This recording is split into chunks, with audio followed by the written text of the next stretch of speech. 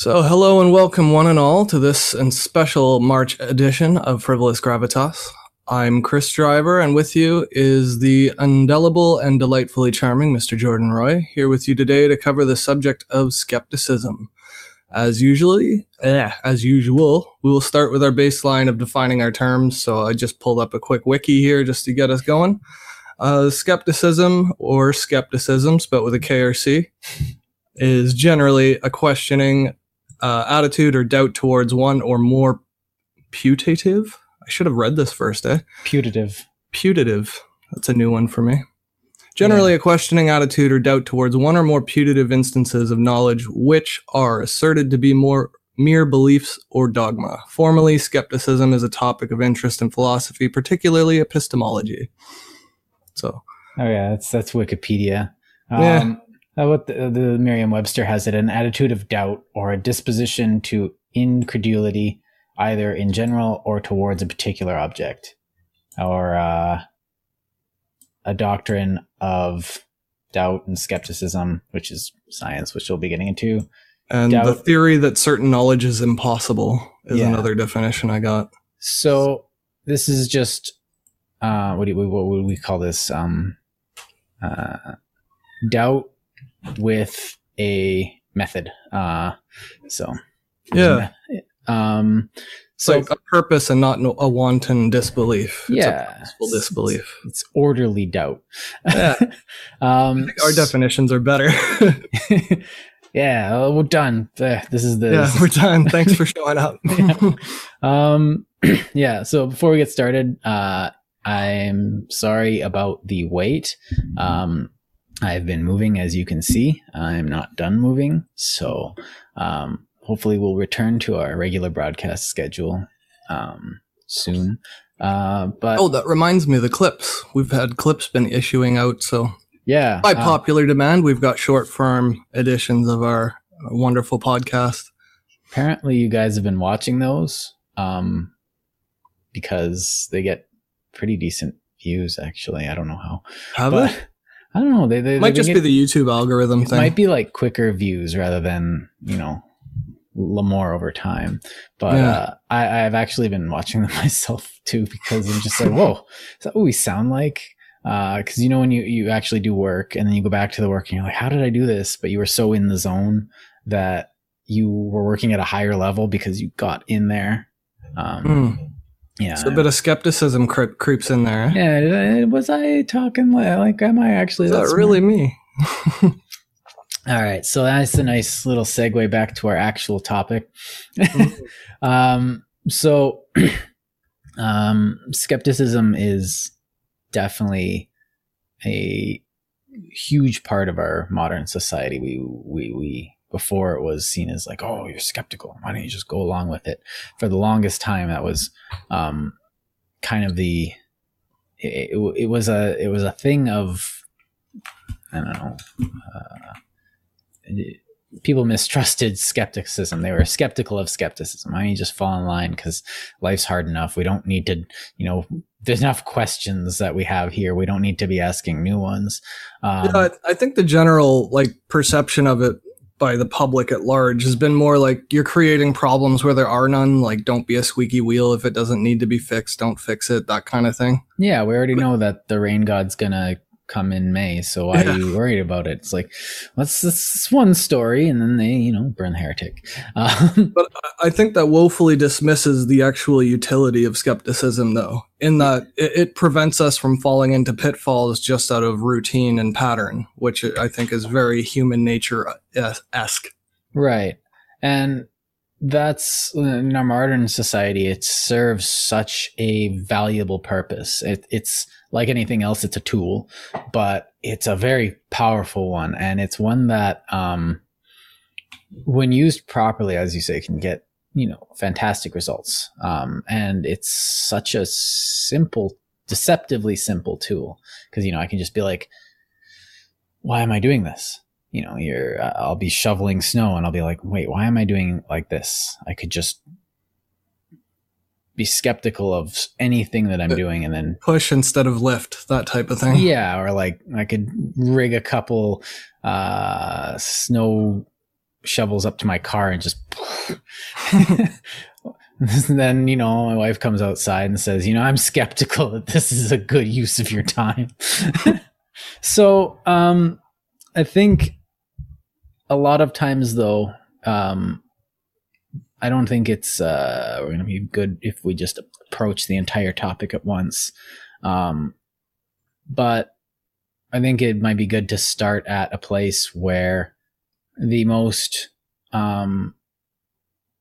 methodical use of skepticism that we have in the modern day, which is the scientific method, this engine of doubt and skepticism that allows us to find results.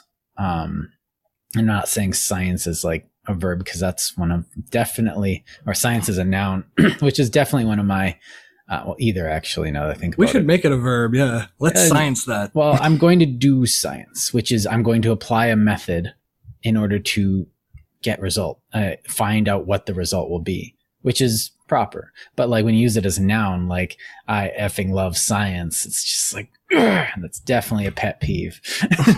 I do that all the time. I'm guilty of it too, because sometimes it's easier in shorthand to be like, it's just some science stuff that I don't need to get into now because I'm building a shelf. It sounds less pretentious than saying because logic, duh. Logic dictates because that. Science. Thanks, Spock. But I think where it's useful in science is it's sort of it is the approach of like it's the thing that we use to figure out what to test and how to test it and like problem solve. So essentially anytime you're doing a scientific study, what you're essentially doing is you're testing a hypothesis, or sometimes it's a peer review where you're criticizing another person's hypothesis. And the utility is if we just believed everything blindly, then science would just be blind faith, which would be religion. Yeah. Well, and that's not even believing everything blindly. That's believing a certain set of things very blindly. So if a study came out and we just believed it without skeptical thought or criticism or peer review, it would essentially just be a faith. Yeah. And thus useless. You should wear 2 masks because it's more effective. Well, this gets into because that is happening almost daily now in our society, where we have these, things like studies show that this or that. And we've actually had that as a bit of a meme or a joke that we've been telling each other since at least grade 12. Grade school, yeah. Yeah. And because we used to just make fantastic claims in high school, and teacher would be like, what are you talking about? We'd be like, studies show, come on, get with the program. And then I think our poor teacher would just throw a fit conniption at us. But there's that issue of like misplaced skepticism where some people think that we're not, I guess they don't think about it. That's the problem, where they assume all skeptics are created equal. Yeah. For example, if the World Health Organization during a COVID crisis or something like that, for people to not believe that a pandemic was a pandemic, even when by definition it had crossed borders and boundaries, and then waited till the government declared it a pandemic, and then suddenly they disbelieve that there is a pandemic even after it's been declared, when the declaration of the pandemic is itself, ipso facto proof of one. Yeah. The fact that another country is talking about another country's virus means that it's crossed the border. So there's different levels of skepticism. Like there's skepticism of statistics that a late night talk show host says as a joke on a comedy bit written by some script writers. Yeah. And then there's skepticism of like health initiatives, like wearing a mask actually prevents the spread of an infectious airborne disease. So yeah, and I think you can choosing where we're skeptical, I think, is important, is what I'm getting at. And I think we can all think of one or two people that are pseudo-skeptics, where they are skeptical of anything that just doesn't feel like something they want to believe or something. And they don't really even have anything they believe. They just go with what feels right. And everything else is given over to skepticism. And if I am skeptical of it, therefore, it is wrong. And therefore, I disregard it. The skepticism in itself is evidence against it. Because if you can be skeptical, well, anything that's true must be able to not only not stand up to skepticism, but must only be so obvious that skepticism would be illogical in itself. Like rain falls in a certain way. You don't really need to be skeptical about it, because you've seen it, and to have it work any other way. And to say rain falls upwards would be, ludicrous. But perfectly valid to test it if you feel the need to. You can drop a bunch of water and test it all you want, but to have that disbelief just because you disbelieve it because of how you feel is sort of not methodological. Right. And something not the like scientific method. It's raining frogs or something, which we always used to say, it's raining frogs or something. And then we learned that in places around the world, there's like, it gets so humid that some might lift up tiny frogs and then it'll drop them again. And it's just like, no way. And that's a healthy skepticism. It's just like, it sounds like there's something here that seems a little weird. And then you see a video of it and it's like, okay. But Sharknado doesn't happen. Yes, Sharknado's a bit much. Unless they're like helium sharks. No. So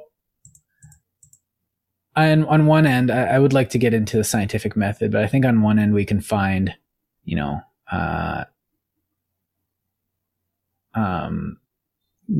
that whole idea of open and closed minds, but have an open mind, but not so much that your brain falls out, and, be willing to, and don't close it up too much. But I think that's where it is. But at the same time, when you question stuff, that's how you get answers. And when you get into a habit of questioning things, just everyday things, you can find strange new answers to even the most mundane problems. Although I've been doing that constantly over the last month as I've been just moving and trying to solve problems of weight and Tetris. Yeah, pretty much just giant Tetris problems.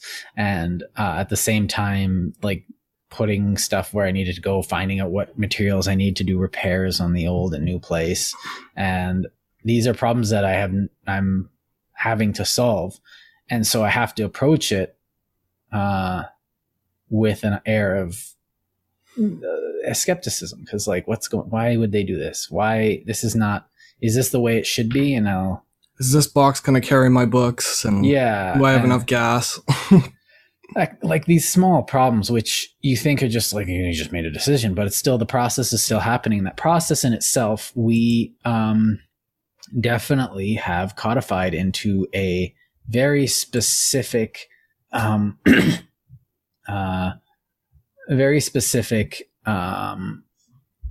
method, which we now call the scientific method, which is, AKA the science. The science. This is this science that we did. Now you can go back to Descartes. You can find this in ancient societies, but it's not like codified. I think a lot of people attribute it to Bacon, but in reality, a lot of people at the late Renaissance, early Enlightenment were tinkering with a way to get results without resorting to articles of faith. And aside from that, you get this method, which we have. Let's see if I can remember it. So you have a question, you have a problem, or you have a what do you call it? An effect. You don't know why something happens. So the question becomes, why does this happen? So that's your first step, is right there, is asking the question. Then you come up with a possible explanation. Why does the water boil at this temperature? That's when I apply heat to it. Like, what's going on? So you say, well, why does the water change from one state to another? Well, it's because my hypothesis is that it's because heat is being applied to it. counter hypothesis is just maybe there's a electrical current going through it or something. I don't know. Or atmospheric pressure or something. Maybe something just does that. Maybe there's a god in the sky that's thirsty and so he's like, or something. And there could be an electromagnetic anomaly coming through the ground and through the pot right there. I guess it's possible. It's stupid, but it's possible. So then you have your hypothesis and you make your prediction. So I say heat's being applied to this water, which is making it go from that to a gas. So, cause I saw that there might've been like a fire under it or something. And it's really warm around here. So there's heat happening. So I'll apply heat. So I'll make a prediction. If I apply heat to water, it'll turn into that gas. Then I actually do it and test it. And what happens is I see what happens. And then this is the testing part, is going to be the part where I, actually see. And this is where a lot of people trip up, because a lot of people will find something and say, oh, I didn't want that. So I'm just going to maybe look at it in a different way and put some, what do you call that? Interpretation on it and see what else I can find. And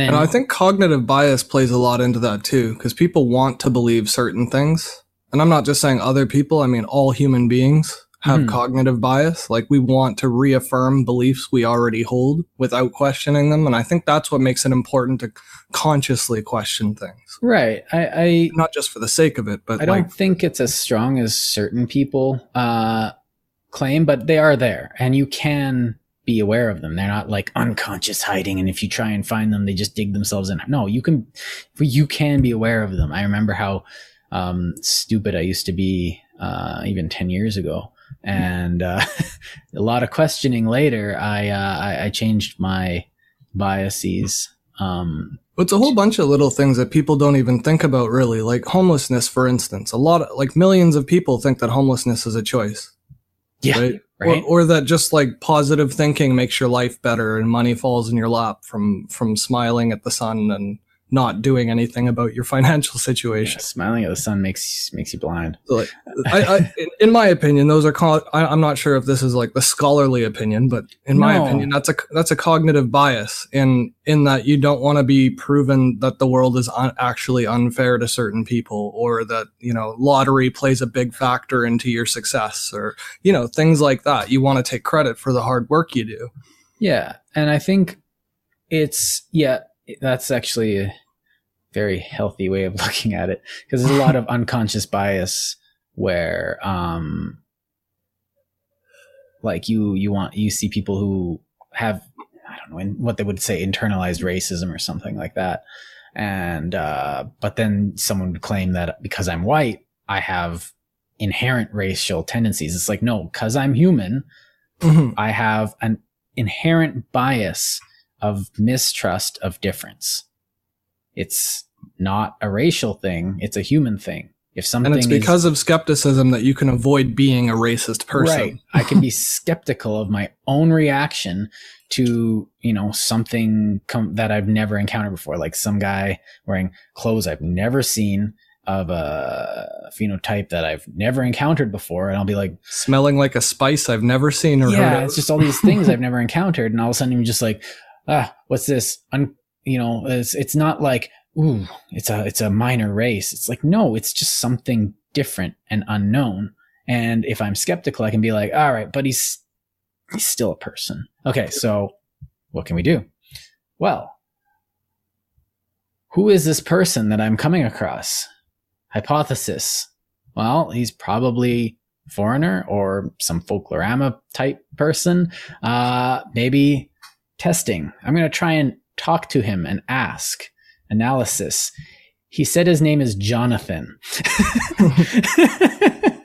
Thank you, skepticism. So skepticism. And I know we're conflating skepticism and the scientific method, which is, there's someone just sitting there going, that's not the same thing. It's the scientific method uses skepticism. It's like, yes, that's correct. Skepticism is the underlying fundamental of why we do that. And, so there are biases, and yes, it does let us get around them. I have a bias to not being in water over my head. I don't like it.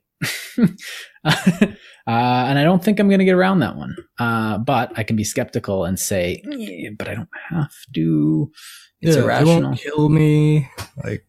So that's I think that's a really good point too, because skepticism is good for mental health in the sense that it gets you around anxieties, and everybody has inherent anxieties too. Oh yeah. Whether it's from childhood trauma and it's really severe and obvious, or if it's just latent and you didn't even really notice because nobody brought it to your attention. Yeah. Like having skepticism, you can walk yourself through an uncomfortable situation. Or just be responsible. Like you can do things you don't want to do because you're skeptical of your own nature. Yeah, and there's a lot of, if you start questioning your own sadness or say something like that, or your own trauma, it's like, am I actually traumatized? It's like, yeah, probably. But does this mean I need to follow the path that society says I need to grab a bunch of ice cream, go chill in my bed antisocially for years? Must I exhibit signs of it to show everybody, or is that just a symptom of my condition? Right. And then, skepticism. Is playing up my trauma for the benefit of charity from others worth it more than just living my life in spite of my trauma? And I feel like a lot of people answer that question poorly nowadays. But or showing off your body so that you can get affections or attentions from other people, like being skeptical of all those little things that we do naturally. Like naturally we try to attract the opposites, or whatever sex we're attracted to. We try to attract them, but we don't always do it consciously. Like there was a study that done like when women are ovulating, they show more skin in the clothes they choose to wear. Just little things like that. But being skeptical of it allows you to be more self-conscious, not in the bad way, but self-conscious in the self-awareness type of way, like living more enlightened life. Right. And like you can't go around, and that leads you to that can also lead you to a skeptical misstep too. Because it's like, you've seen the studies show women reveal more skin during ovulation, and therefore you can create a nasty improper syllogism out of that, which is thrown out of the water if you're not careful. But we're not talking about bikini naked. We're just saying, like, instead of this, they do this. Like, it's just a slight difference. It's on average. But I think one of the things that we do is that we're actually quite used to this in society nowadays. We're used to this sort of skepticism, but not everyone uses it well. And I think that's a lot of the problem, because you're supposed to be, we pay lip service to skepticism a lot, and it shows up in, we've seen this for the last, forever. We just went through a very, rough couple of months in the political sphere, rough as in annoying. And we were being told to be skeptical of one side and not the other by both sides, which leads me to be skeptical of both sides. Yes. And beware the teacher who tells you not to ask. Yeah. And it was exactly, it was annoying in the way that you get the idea of skepticism used as a blunt instrument. And no, don't. It's like, but don't use it to its full extent. So it's like, drive a car, but don't use the brake. You can put both your hands on the wheels, but you're also not allowed to use the radio, because that's not how you use a car. It's like, and that's kind of what it feels like. Is you're using only half of the tool, and usually the wrong end when you're not thinking about how you're using it. Yeah, and if you grab a hammer and you don't think to grab the handle and you start whacking around, like, yeah. And it's not half as useless because you grab the wrong half. It's like completely useless when you grab the wrong half. Yeah. You grab the blunt end and the other side says, no, grab the part that takes the nail out, and neither of those are telling you to grab the handle. Yeah. So and the handle's got no weight to it. It's rubber. Like none of it is useful for driving a nail or pulling a nail. Yeah. The handle. So right now I think a lot of the problem there is that we're not treating our own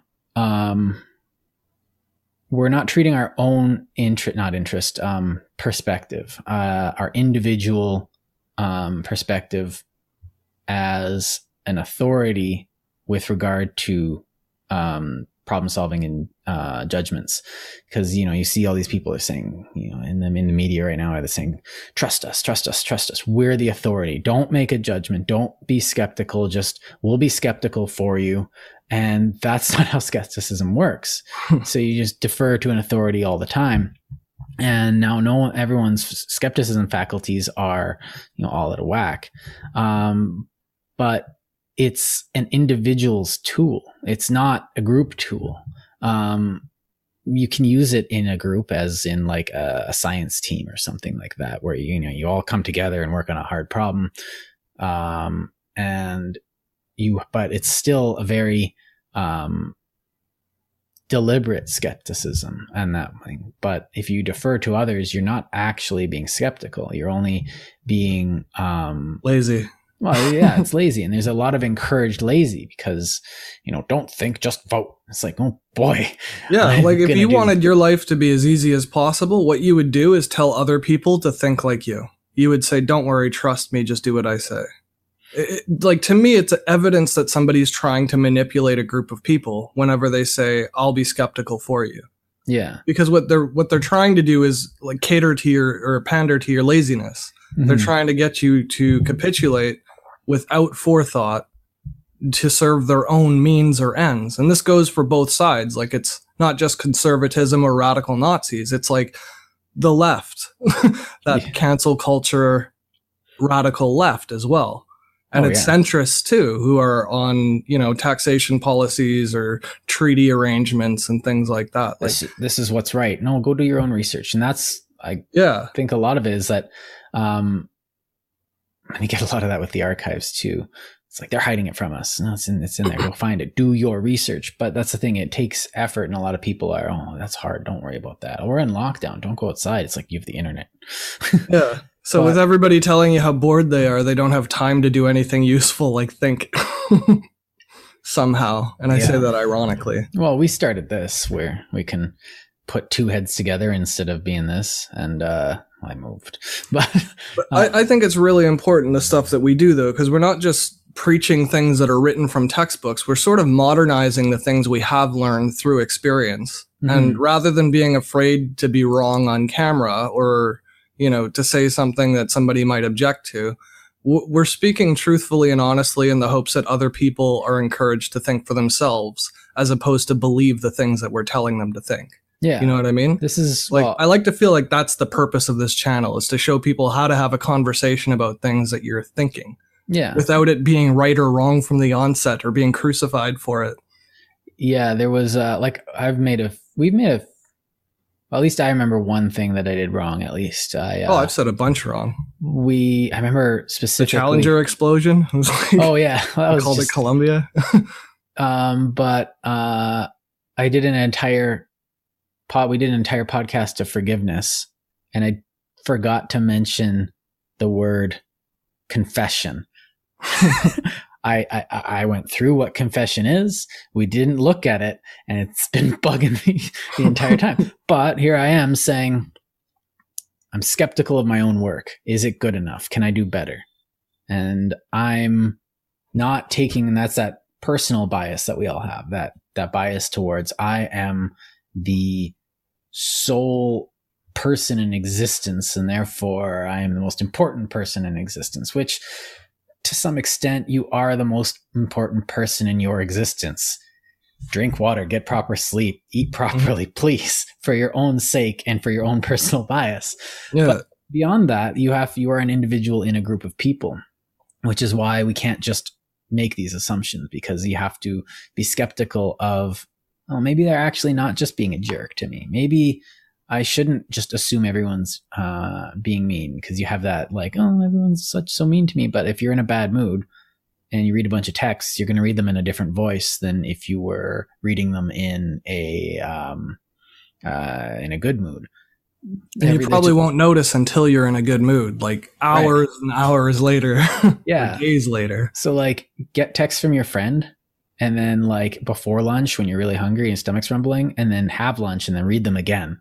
And it'll say different stuff. It's weird, but or if you're writing letters, like I used to have to, when I was a property manager, write bylaw violation letters for condo owners and stuff like that. Like, just the snarkiness that comes off in a tone when you're quoting a bylaw at somebody and telling them to shut up. Like, it changes from before lunch to after lunch. Like, the tone of words and the reception of words too, but also the tone of the projection changes things.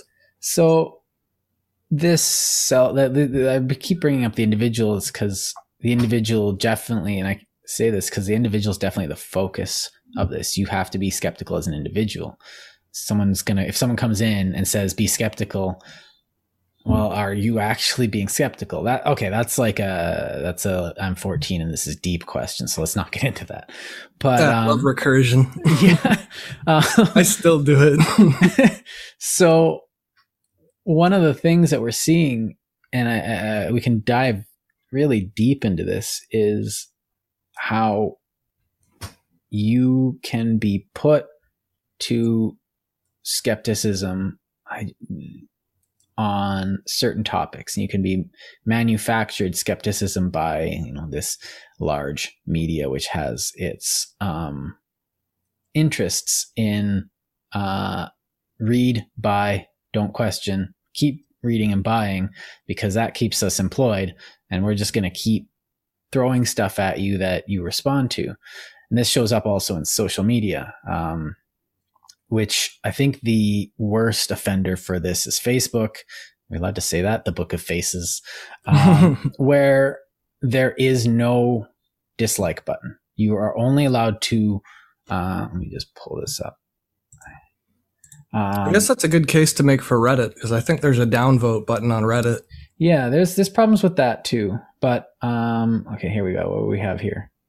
We have like, love, care, laughing, there's an angry like, happy, shock. So I guess that counts. Yeah, angry, but the angry isn't I dislike this. The angry is this makes me angry. So if someone posts something that's like Trump breathes and it's just like angry, it's like it's still assent to the person posting it. It's not a dislike. They like the post. They dislike what they're disliking along with the content. And that's not a subjective assessment either. That's like how Facebook's algorithm works. If you put an angry face, it counts as a reaction, and they promote things that are reactive. Yeah. That's how they keep faces on the book. Yeah. Sometimes I mess with it and I get like an ad for, I don't know, juice, and I'll say it's inappropriate. YouTube's driving me nuts for that. I keep telling them, just let me pick my own ads instead of you trying to guess randomly, because you suck at guessing.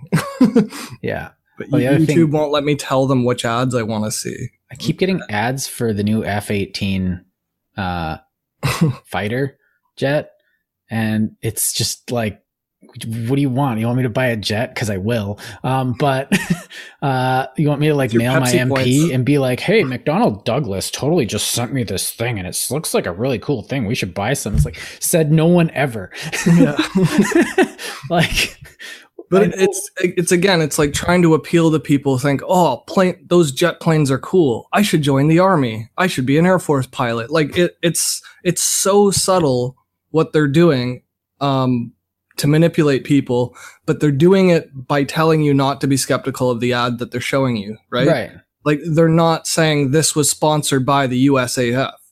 They're just saying, look how cool this plane is. Well, that's actually by the company which is the strangest part. If it was No, but I mean like whoever is doing the ad, they don't they don't explicitly go out of their way to articulate that. What they're trying to do is knee-jerk a reaction from you.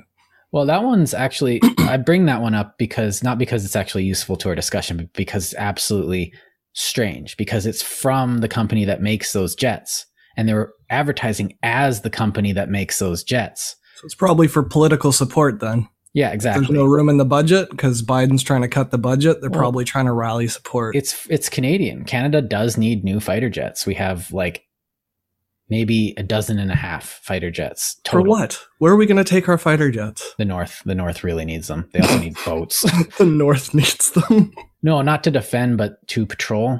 Because scrambling the same fighter to puts the Russian probe back out. It's like, it's wouldn't it be easier to just agree on a border with Russia? Like diplomacy? Why don't we do that with all that money? Why don't we be diplomatic? This is skepticism, by the way. We're practicing. Well, it's the North is an interesting case because if we actually pushed it for a border, we just soft claim it, and we've been soft claiming it forever. And if we actually pushed it, Russia would just be like, well, obviously it's mine. We put a flag in there with a submarine. It's just like, yeah, we remember. Well, you and Denmark fight over that one island. It's like, yeah, but me and Denmark, we like each other. But first things though, Putin actually said, or I don't know if it was Putin, but Russia said officially on the record, they were planting the flag just as a discovery. Like that they had been there. They said explicitly they weren't claiming territory by doing it. I'm skeptical. I am too. But I mean, if they did explicitly make a declaration of land over Canada, the US would absolutely flip. That's why they wanted Alaska, so that they could prevent a Russian invasion through Canada because Canada's weak. Well, the Alaska thing is actually really interesting because they bought it at a time when Russia couldn't handle all its shit. I had to say that anyway, all of its land. They sold it for, what was it, $5 an acre or something? Just something absurdly cheap because Russia's like, it's too far away. There's nothing there. It has no strategic relevance. And so the Tsar, in his infinite, wisdom, just sold it to the States who are like, yeah, we'll take it. We have land claims to fight over with Britain anyways, and this will piss the British monarch off. So let's do it. The Americans were still kind of like, it was fun to snub the British crown. So they just bought it because it's cheap land and that's more west that they can send, that people can go off and do American things with. And, which was actually a long-term strategic misstep on Russia's part, to such a degree that they lost out. And they also actually cut them off from the fur trade to some extent, because Russia killed all their beavers off during the fur trade, which is why everyone was coming over to Canada. One of the reasons. Anyway. History lesson over. So mainly it's because we wouldn't sell Vancouver Island to them. Yeah, they just wanted something. There was that whole thing with the Panhandle. I got some. I think it's. We still have an island that's in dispute with the States. It's in the Great Lakes region or out east somewhere. Yeah, there's like a lighthouse on it, and there's a line down the middle, and it's pretty funny. Yeah, at this point, it's just like border goes through the island. Yeah. Or my favorite is that there's an American town that's inaccessible by America. Yes, it's near Manitoba. West Coast. Oh, yes. But there's one. You have to cross a border to get from America to America. You have to cross the Canadian border. It's hilarious. Yeah, so when they shut down the borders, though, for COVID, all the people were stuck there. Because they weren't allowed to technically cross the border. There's one in Manitoba. What is this? Angle Inlet. It's right in Buffalo Bay there. Oh, yeah? Buffalo Point. And it's on Lake of the Woods. And the border goes through Lake of the Woods, up into Manitoba, down back into Lake of the Woods, and then back into Manitoba. And there's this little piece of land with I think it's got a reserve on it. But essentially, it's just, Angle Inlet. and Oak Island, and it's just the border is just right there on the lake and cottage country there, which I think is just, it's historically fascinating, but it actually doesn't serve any what do you call it? Function. Yeah, it's just no diplomatic interest in it. So, yeah. But taking it back to the whole skepticism thing, I mean, it's fun, but the point is, without skepticism, you don't question stupidity, basically, is what we're getting at. It's the reason we don't keep doing stupid things that we're already doing repetitively. Right. When we're skeptical, and when we have the ability to objectively stand back from a third party perspective of our own situation and take a broad scale view of, like, an assessment of the situation as it is, that requires skepticism fundamentally, I think. Mm-hmm.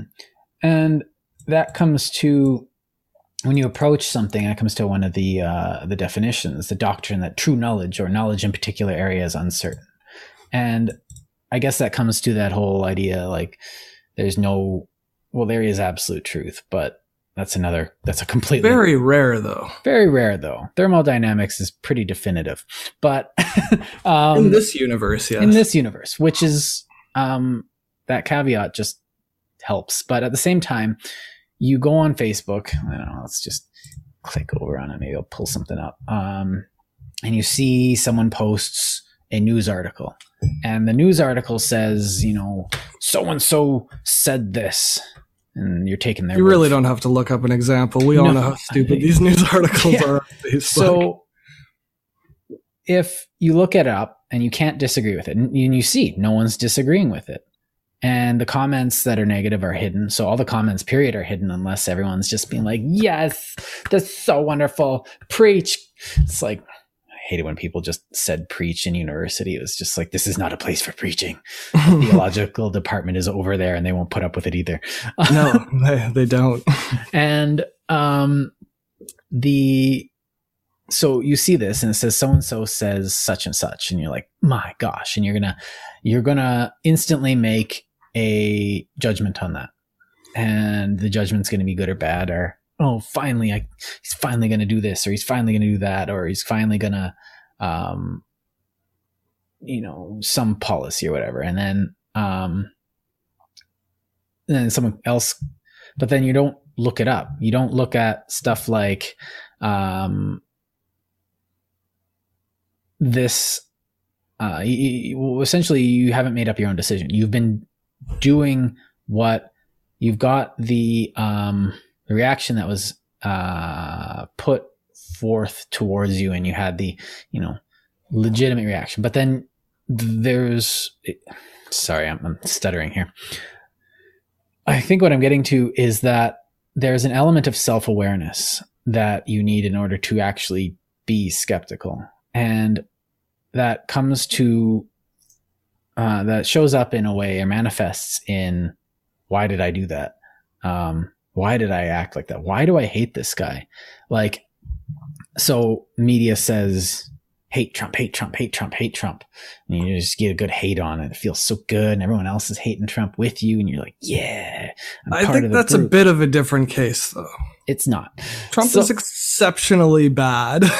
Yes, but you can be skeptical of everything. Let's just go to the end of this. Don't worry. I'm not saying, actually, you should love Trump. And it's like, no, but okay, go ahead. Yeah. I'm not making a value judgment on Trump. I'm making value judgments on individuals, and not even with regard to. Well, you'll see.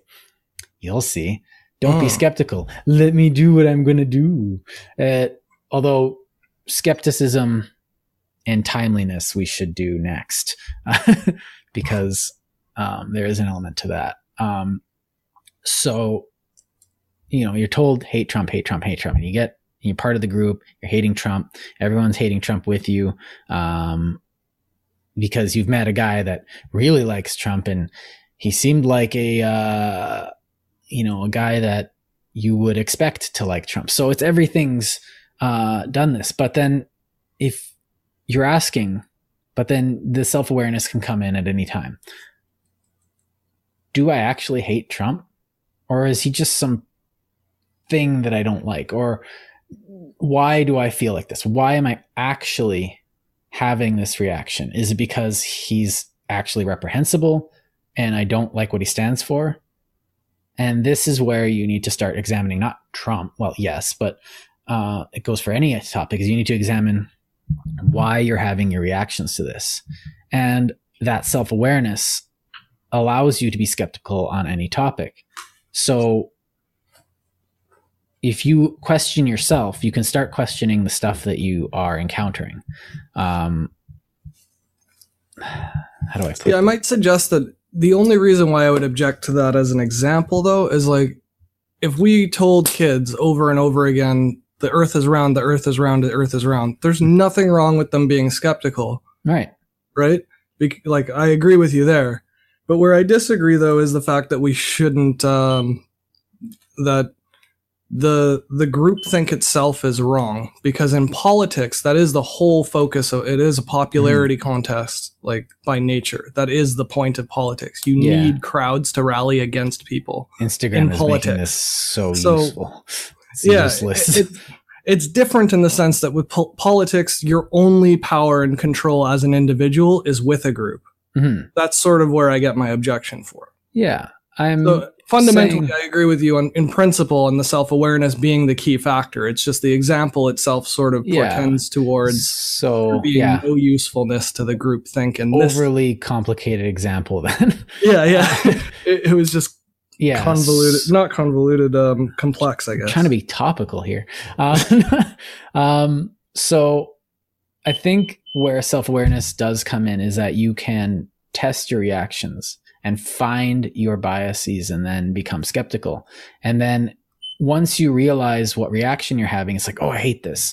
But then you can start engaging stuff on a more neutral footing. You can be like, oh, I don't like this, but I'm going to read it anyway fairly. And from that perspective, you can realize your, from that place, you can realize your reactions. Like I know I don't like this body, or brain, but we have to go through it and we have to suffer through it.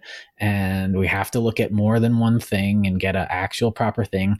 And you'll find that you might not be on the same, you might find yourself changing opinions on stuff, but you also might find yourself changing opinions multiple times, going back and forth. It's like, or reinforcing the ones you already had, like having a more intelligent opinion after having questioned it, I think is super valuable. Even a opinion that turns out being right isn't as useful as an opinion that turns out being right, and then you finding out why it's right, or why it's knowably right. It's more moral or ethical or whatever. So that is the start of it. But I guess one thing is that skepticism is definitely this route is definitely one of a bit more effort. It takes a bit more work than... It's actually really hard to read something you disagree with. Oh, it is. I try to read, like, Niall Ferguson, for example. He's like a British economist. That's his book. It's so frustrating to listen to him, because he's just flat out knowably wrong, and he promotes an idea by cherry picking the things that he just wants to believe without proof, and then shows proof for the things that he has proof for. You know what I mean? I do, and I actually have a weird spot in my intellectual heart for him, because he's one of those guys who... He's thoughtful. He will swim against the grain, and him swimming against the grain in itself does more for history and all the stuff he's talking about than just another book with the same opinion and the same topic. Exactly. And whenever he does something new, I almost go after it like candy, because it's like, here's a weird opinion, let's dive in. But it's so hard to listen to. Like, it's so hard to sit and just be patient and follow him through flawed logic. But he's presenting the best case for a bad argument. Yes. His one on the British Empire was net benefit for humanity. That was that was some brave stuff. Oh, dead aid. Africa's for humanitarian aid. It shouldn't be given to African people because, you know, they'll just waste it or steal it. Like, I just think, flat out wrong. I think that economics. argument is, I think his argument there is, why are we giving man a fish when we could teach them how to fish? No, he's saying we shouldn't give them any aid. He said, look at what aid has done to them. Yeah, I've seen that. And That's the problem with his argument, is that he takes it so far beyond like what the actual extrapolated data would suggest. But I can't consider him malevolent though, because he doesn't mean any like harm or whatever. I don't know but he makes people think. That's the important thing. I don't know if anyone's gonna get this reference, but he's like, there's a gun company called Keltec, and they make the weirdest new designs, and they'll just put them out, be like, here's a weird caliber and it's got a strange mechanism, and here, buy it. And they're not great, but they're all weird, and they do something different every time, and that I can respect. And trying something new, going down that same path is that's stagnation. How do I do this different? And that's I guess we have the freedom in our society to try something new, and which is why I do like living here. No, I hate to self-promote, but like that's what we're doing with the channel too. Like, how many talking head videos do you see on YouTube? Like, I watch tons of them because I'm stuck at home, but most of them are all scripted. Like, they're there specifically to push an agenda, whatever they started with, whether it's educational or not. It's just, they're very, and the ones that aren't are just banter. Like, it's just BS. Oh, I fragged you, and playing games. Oh, like Let's Plays. Like, there's no balance where let's just have a discussion where we might have a flawed opinion on politics or on theism or on activism or extremism or whatever we talk about. Yeah. It's stuff that people should be talking about, but are too scared to be on camera doing. Yeah, when I upload a video, I always see the because we don't have any subscriptions on our Frivolous Gravitas channel. And I see like the unfiltered, it doesn't know what we want to watch feed. And it's just like, and you see like millions, 18 million views on like, wow, look at this thing. And it's just, this is depressing. Like, I don't want to watch these. I don't want to click on it. Like, I can feel my body being like, hey, yeah, check that out. Look, it's a female body. You should click on it. It's like, no, these are all traps. It's just trash. It's just trash. And it's just pages and pages and pages of trash. And that's what people will go on YouTube to watch. I'm not saying they should be going on YouTube to, watch us. It's like, well, this is an hour and a half long thing. Like, go outside, go for a walk, like mow the maintain lawn. Social distance if you need to, like do something productive. I spent a lot of yesterday trying not to be productive because I needed a day off, but I still ended up doing like laundry and dishes and all that stuff. And I'm like, no. But because I've got all these things I want to do, but this is one of those things. And this is for you guys, our audience, because we want to give you something that'll, food for thought or something, and show you our thought process, and also say hi, because there's a lot of that. Because it's COVID. Hi. We should do another meta episode. That might be fun. But anyway, this is also us. We have stuff to say, so we're just actually going to put some effort into it. We're going to be productive, rather than let other people say our stuff for us. Even if on the small corner of the internet, this is the voice that we have. And if we don't say anything, then we might not have said anything. And it doesn't matter. So even if it's small, no one's listening to you. So this is what we are. We're putting it out there. And if people get angry, good. If people like it, good. But that's adding to the. So we're like the Niall Ferguson of YouTube. We could be. I could definitely get into Niall Ferguson territory. I have some theses in my head that are stinky. Yeah, I bet. Yeah. Theses. Yeah. Don't leave your theses in the open. They might get read. So one of the things we've been doing a lot of banter, but I think I've been doing a lot of arm days, so I'm a bit fried, but that's okay because we also want to be personable. I don't want to be a drone on here. But I think really what we're getting at though is the purpose of what we're showing is by example. Mm-hmm. It's not a thing to say, do it like us or be like us or think like us or talk like us or nothing like that. The thing is, you live in a country where you're free to speak, exercise that right to have open discussions and be diplomatic with people. Like, right. Just because I disagree with you with something, the fact that you're telling me you believe I'm wrong that's more than enough reason for me to stop and say, okay, I need to think about what I believe in. Mm-hmm. Because I respect you as an intelligent individual and lifelong friend and blah, blah, blah. But like the point is, I would otherwise never have been skeptical about the things that you point out without you pointing them out. Yeah. Because in my own head, it's just an echo. Yeah. And this stuff, we've talked on that before. And the other thing is that we try to show our work on here as much as we can. Like the process of coming to our conclusions is part of the content.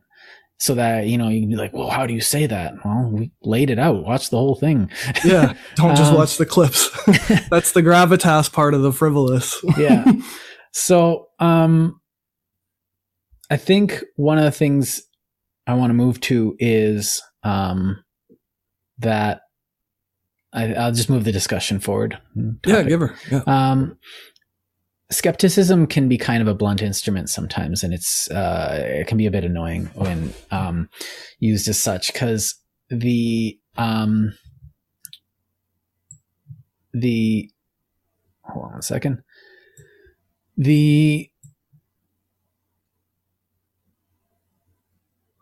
can often just use it to be very contrarian. Lost my train of thought there. Sorry. And a lot of times, if you can use skepticism, like I said, as a hammer. Someone purports something. No, I don't believe that. That's wrong. And you're just skeptical and then drop it. Or, and that's one thing I learned too, is that you can't just, you have to be mature about it in a way, because it's easy for a person to just say, oh, no, I'm skeptical on your topic, so I need to tell you why I'm skeptical on the topics. Just like, hear me out, which is kind of why I was like, oh, we need to talk about that before, because we are all guilty of this. I'm guilty of this. I was very guilty of this before I got good at debate. I remember in class just being like, in some of my earlier classes, just being like, no, it's blah, blah, blah, blah, and I just go off talking. And because I honestly kind of enjoyed the exploration, but I was being overly skeptical because it was fun. It's like an addiction to the novelty. You're looking for a new perspective constantly. Even if you don't want to, you just have to chase it. Right. Yeah. In retrospect, it was a lot of like, how do I put together an argument? How do I put together a new thought? Or let's make this conversation more interesting. Yeah, there was a bit of that. I remember just challenge people to, for the sake of having a better conversation. Or, yeah, and it doesn't, well, sometimes I'd be angry in class because everyone was being, what would I call it? Sheepish? Yeah, a bit sheepish. Yeah, kind of like 4 legs good, 2 legs better kind of stuff. But I just taught a Orwell class.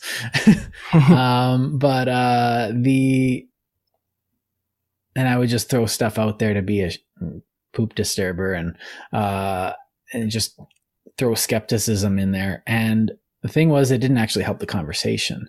But I'd given up on the conversation a lot of times when I was doing that. So, but you're talking about the mature approach though, right? Right. So the mature approach is to wait for the other person to stop talking before you begin your skeptical counter or begin your skeptical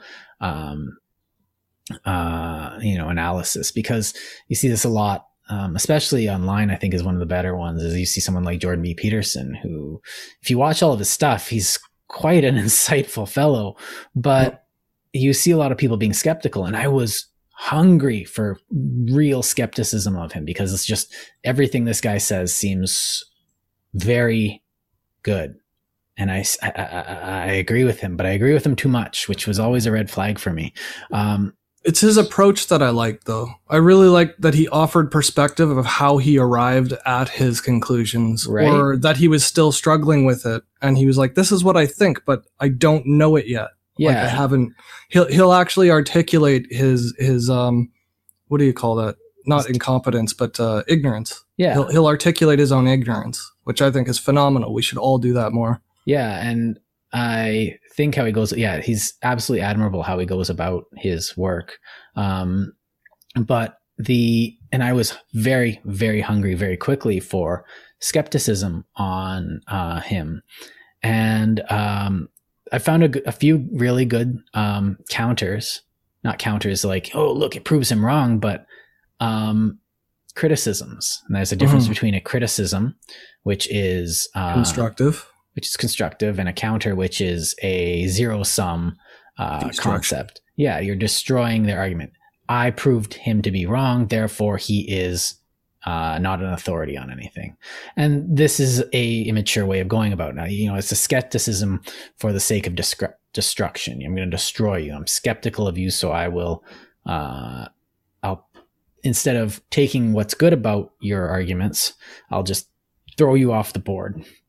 And I found a few good ones. There was a book on conspiracies, and how they psychologically work, which actually looked at Jordan B. Peterson's work. And he's like, okay, I didn't like his notion of truth, because he was like this. And he gave a honest representation of Peterson's notion of truth. And then and then another thing, and compared and contrasted them and said, I don't really agree with this because he says this. And he made an actual legitimate skeptical argument against one of Peterson's ideas. And I was like, why did it take years for me to find something like this? Yeah. Sapolsky, I think, had a good argument with him too. Yeah. But I mean, this goes back to like Newton and Leibniz. Like they had the same types of arguments over calculus and motion. But it was respectful. You know what I mean? It was like Oppenheimer and Einstein or whatever. Like, and or Niels Bohr, and what was his teacher? I can't remember his. Anyway, I don't remember. Megan didn't know. But this is trying to be a history teacher too. This is the healthy aspect of it. You are skeptical, but respectfully, and usefully. Like it's thoughtful, and it's not personal, and it's not attacking, and it's not right. And so if you even like, you can do this with any. Sorry, you can do this with anybody, but when both sides play nice, it works better. So you get a concept, say the earth is flat. Well, it's easily disproved, but you can still hear them out and be like, I've been skeptical this whole time, and I'm very skeptical, and I'm still skeptical after your proof. But you don't need to destroy the messenger. Mm-hmm. You can realize that maybe they're coming from a place of not ignorance, this can be still a bit harsh, but psychological dysfunction, where or maybe they're just that a bit like a psychological rebel, where they can't see the truth, and this truth is a mechanism of rebellion for them. In which case, that's their life. Like it doesn't serve anything by you like enforcing skepticism upon them. And that's why I find the whole like flat earth thing, and everyone's just sitting there like with their like highbrow, like, hold on. No, I always go out of my way to show them exactly all the different ways that you can figure out that the earth is not flat. You can go to the top of the Burj Khalifa and measure the sunrise and sunset. You can check the stars over the seasons. You can check the arc of a shadow over a sundial. There are so many ways to check that the earth is not flat. You just have to show them. You don't need to attack the person to prove them wrong. You don't need to destroy a person's dignity to have a useful discussion. You could have somebody who's wrong and show them that they're wrong. The way we teach kids, we don't say, you're stupid little kid for not knowing how to do math. Right. You teach them math. That's how you serve anything. And that's how we teach a lot of students too is, well, that's what I mean by kids, students. Yeah, kids, students. I was ageism. That was a little my prejudice coming out. But you're right. You actually hit on something really interesting there, was because I remember in school they would teach us in steps, and they would teach us the way humanity found out about this stuff. In physics, they teach you this is what we believe first, and then we did this, and then we learned this, and then we did this, and then we learned this, and all of a sudden you get this very complex and nuanced version based on how we as a society came to learn it, because all the people that made incremental advancements in something like molecular theory had to learn everything before as if it was the truth. And they applied scientific method to it, or, just skepticism before it was codified. And they added that to what was before. So they're building on smaller pieces. And that sort of gets back to our abstractions episode, where you're taking small fundamental blocks that are knowably useful, and then you make something more complex out of them. Right. And I think telling when a kid figures out Bohr's atomic theory, which actually I don't think it lasted very long in the as a model, like not long at all. And the kid figures it out. Oh, an atom's like this. You don't like slap him being like, oh, you're so stupid for knowing that and for thinking that, blah, blah, blah. And the same thing is if I go and learn like something I don't know, like mathematics. If I decide when I'm 50 to say, you know what, I never properly learned mathematics, I'm going to go take a night course. And if I get if I figure something out and go, is it like this? And they'll be like, no, you're stupid for finding it out. I'm going to be less likely to go forward and learn anything new. I'm going to be less likely to try anything. And I'm just going to be bitter about the rebuke. And so when we encounter a skepticism to something that's so accepted and so easily provable, we tend to just be jerks about it, which is kind of a normal human reaction. But at the same time, we should be mature about this. And this is part of letting everyone speak, or at least letting them finish speak before you drop the hammer of math upon their heads. Or, skepticism. I don't know about that. Why? Because you didn't cite any sources. I'll let you go back. Find sources. And like you get this in history. It's like, oh, I think this happened and this happened and this happened. It's like, well, where did you get these concepts? Like, I don't think you're completely wrong, but you didn't cite any sources. They do that a lot in history, actually, where they paint context out of their idea of how things were, having never been there, though. So, like, depending on what you study as far as history, like, if all you study is historical wars, you're going to think that people just did nothing but fight back then. But there were love and marriages, and tribes did have treaties, and people did get together and organize themselves productively. That's a very context changes based on what you study. Yeah, it's a very good criticism of a lot of the historical work, because, you get a military historian looking at military history and everyone's like, oh, well, you're only looking at the military. But then an economist looks at it very differently, though. Like, as a historical economist, I see things very differently from war. But at the same time, there's a lot of good historians out there. Like, let's see here. Richard J. Evans, I just, about a year ago, I read his Third Reich trilogy, and he goes through the culture. He goes through the military history. He goes through, the economy. He goes through, art. He goes through every aspect of Lex Friedman actually just mentioned that too the other day. Oh, really? Yeah. It was such a good trilogy. I went out and bought another one of his books because I loved that trilogy so much. And he had a journalist on there who'd interviewed Trump, and that guy couldn't speak highly enough of that series. Oh, But for, like you said, for the picture it painted, it was so broad and so excruciatingly detailed. And but he had good sources. A lot of them were just boring, banal archival sources of, like, you know, troop movements. A lot of them were archival footage and archival documents, but he also had interviews from people that were actually there. He used like William Shire's work and a lot of just everything he could get his hands on. He put it together in a picture. But when somebody doesn't do that, you can be skeptical. Now, if they don't do that and still paint an interesting picture, then you could say, could you go back, polish that up? Because the lack of sources is triggering my skepticism. Oh, I don't like that word. I think that might be a little bit lazy, though.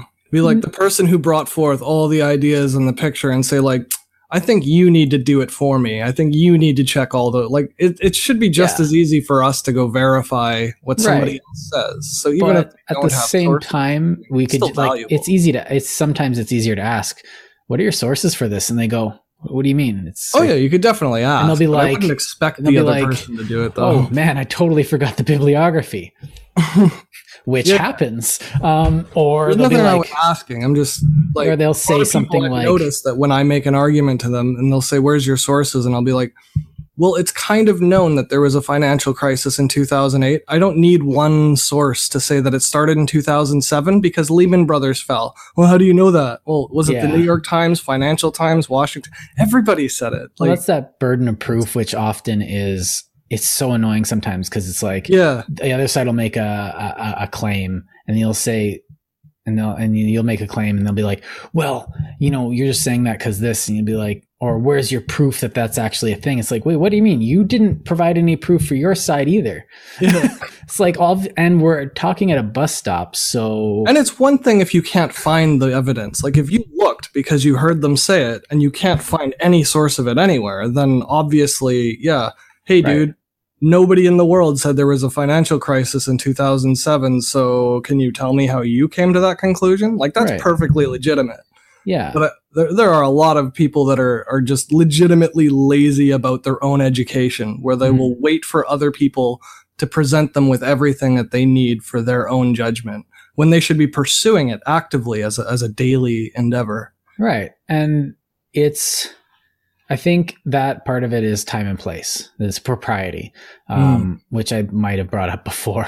But a lot of it's like if you're talking at a bus stop, skepticism might not be the best rhetorical tool because that leans more towards casual discussion than scholarly debate. And like still be skeptical, obviously, but it doesn't mean, you know, you end the conversation because of your skepticism, though, because that's just lazy. It's fruitless. And then I think that makes it is that skepticism isn't something you should be using as a instrument for every little thing in your life. Yes, you should apply skepticism to your own meta life. Like, what am I doing? Apply skepticism onto yourself to master yourself. The self-awareness aspect. Yeah. But at the same time, it's only necessary really when you are doing that, or when you are in need of a decision, or in need of, you have some sort of problem, you have some sort of question.